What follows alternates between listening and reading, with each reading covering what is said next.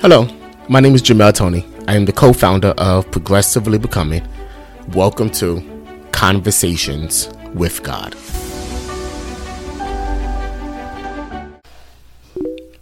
Hey God, it's me again. First off, let me thank you for always hearing me when I pray. That is something that none of us should take for granted. You always hear me when I pray. No matter how crazy or absurd or insane the question or the topic may be, I thank you that you are always concerned about what concerns me. All right, let me get that out the way. I truly thank you from the bottom of my heart. You are all right with me. So I have been thinking about a few things and I wanted to get your opinion on them. One of the questions that I have been thinking about is what is your view on divorce?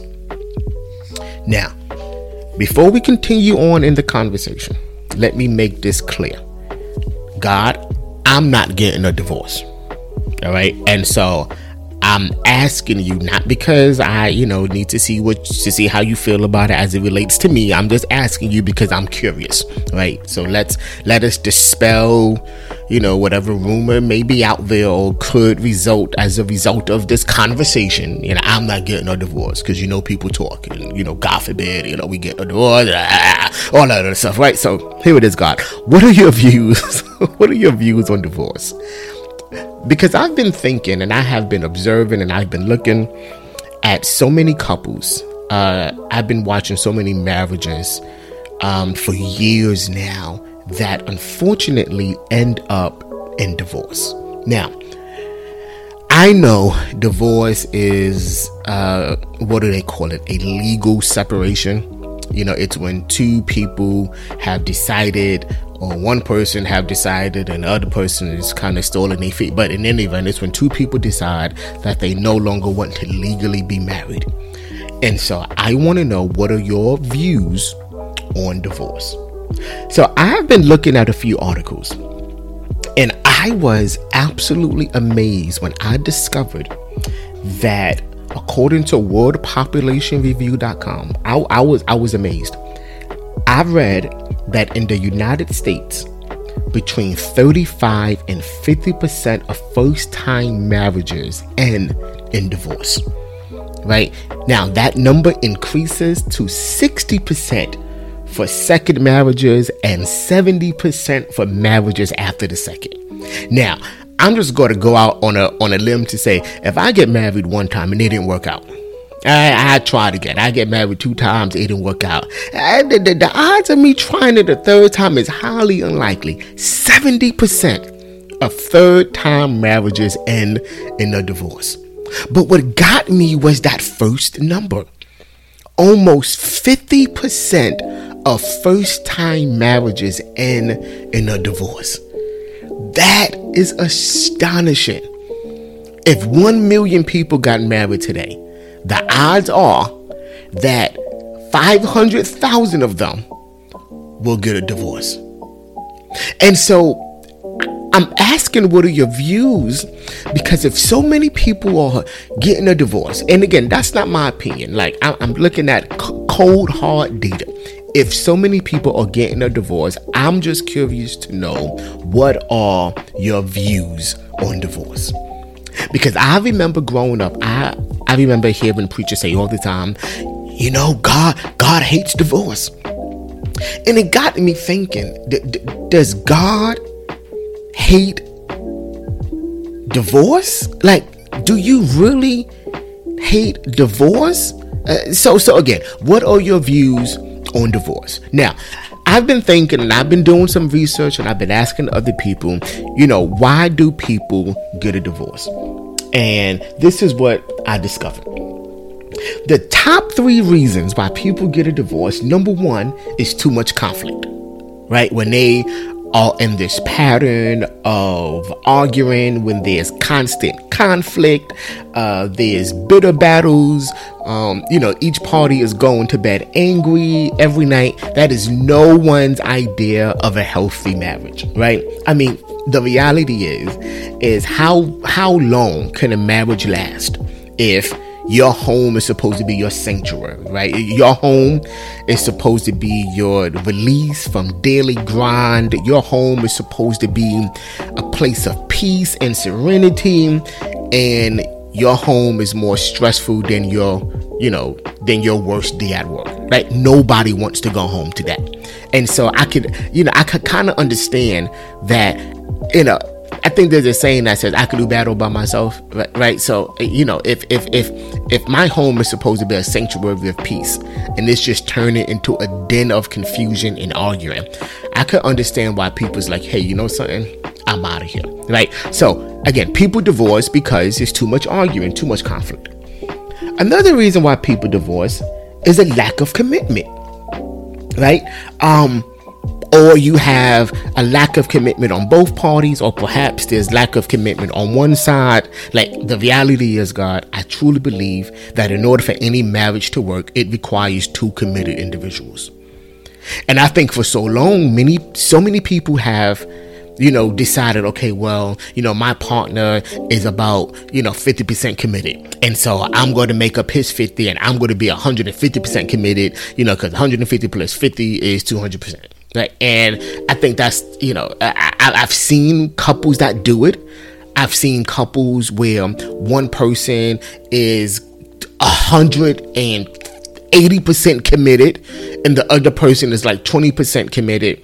And I've seen those same couples say, hey, you know something, either they divorce or they stay in an unhappy marriage. And if I could be honest, God, between you and I'm not staying nowhere where I'm not happy. I mean, like, I got one life. I have one life. You gave me one life, God. I refuse to stay in anything that doesn't make me happy. Now, will we be happy all the time? Absolutely not. Right? But I think the core, the foundation, there should be some happiness and joy. Yeah, we'll have arguments and, tense conflict every so often. But again, the core of our marriage should be happiness and joy, right? So people divorce because of a lack of commitment. Another reason that I've seen people divorce is infidelity. Like, when they cheat, when somebody steps outside of the marriage and, either they have this extramarital affair, whether it be sexual or non-sexual, and infidelity leads to a divorce. I've seen it with my eyes. I've seen firsthand how an extramarital affair can completely destroy a marriage. So those are the top three reasons why people divorce, right? Either it's infidelity, an extramarital affair, it's a lack of commitment, or it's too much conflict, right, when they just argue. This is what's crazy, God. It does not mention anything about love. Now, I would think people divorce because ultimately they fall out of love. But that's not one of the top three reasons why people divorce. As a matter of fact, God, when I was doing my research, falling out of love falls all the way down to the bottom. So we have people that, for the most part, I believe, are loving each other. But because of the arguments, because of the extramarital affairs, because of the lack of commitment, perhaps because of finances, which is another common reason people divorce, they go their separate ways. And it's just like, is it, and God, this is just me asking, isn't love supposed to conquer all things? Right? So if I would think that if I love you and if I'm in love with a person, then that love should be able to override, any infidelity, right? But then again, you got the course that says, if you love me, why you cheating on me, right? Right? That love should be able, to conquer any arguments. That love should be able to conquer any time there's a lack of commitment, but it does not. So what are your views on divorce? Now, I remember reading the scripture and it said these words, right? I believe the scripture is in 3 John 1 and 2. 3 John 1 and 2. It says, I pray that you will prosper and be in good health, even as your soul prospers. Right? That's 3 John 1 and 2. Right? I think another version says, dear friend, I hope all is well with you and that you are as healthy in body as you are strong in spirit. Right? So I think that's your goal for us, that we not only be healthy in our spirit, but we be healthy in our bodies as well. Right? That's physical, mentally, spiritually, naturally,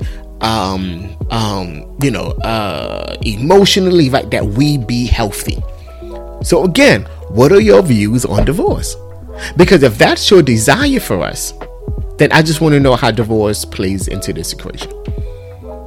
So I actually read what your views are on divorce, and I gotta say, God, I think you're a little old school. I'm not trying to offend you, don't get upset, but I just think that perhaps you haven't caught up with the times and that you're a little old school, because your views on divorce says that divorce is only allowed for sexual immorality. Meaning, if somebody steps out of their marriage, then that's grounds for a divorce. I don't know how I feel about that. Because if you said in 3 John 1 and 2 that you want us to prosper and be in good health, emotionally, mentally, spiritually, even financially, and I am in a relationship that is not fostering the good health that you want us to have, and you telling me the only way that we can get out of this marriage is if somebody cheats on somebody else, then God, sign me up to one of them dating sites, because I'm cheating, because I gotta get out of here. Right? That's just my view. But it got me thinking about who you was talking to when you wrote that. It got me thinking about this one word called context. How if we look at scripture and we never understand the context, and I know, God, I'm almost done, right? Because you probably like, all right, can I talk now? I'm gonna let you talk. Just let me finish, right? Please, Jesus. Right. So it got me thinking about context, where I got to look at who you was talking to, why you was talking to that individual, the time that you was talking to, because I just believe in the time that we live in now. You want us to be happy. You want us to be flourishing and beneficial. You want us to have success. And I think we owe it not only to ourselves, but to you, to make a effort in making sure that our marriage prospers, whether that be going to counseling, whether, that's seeking help, whether, that's being naked and being vulnerable to our partners and exposing our fears and our struggles. You want us to put 100% effort in our marriage. But if that marriage is not leading towards us having a better life, having a beneficial life, having a closer relationship with you, if it's doing the opposite, then I don't think I don't think you want me in that. Because this is what I've noticed.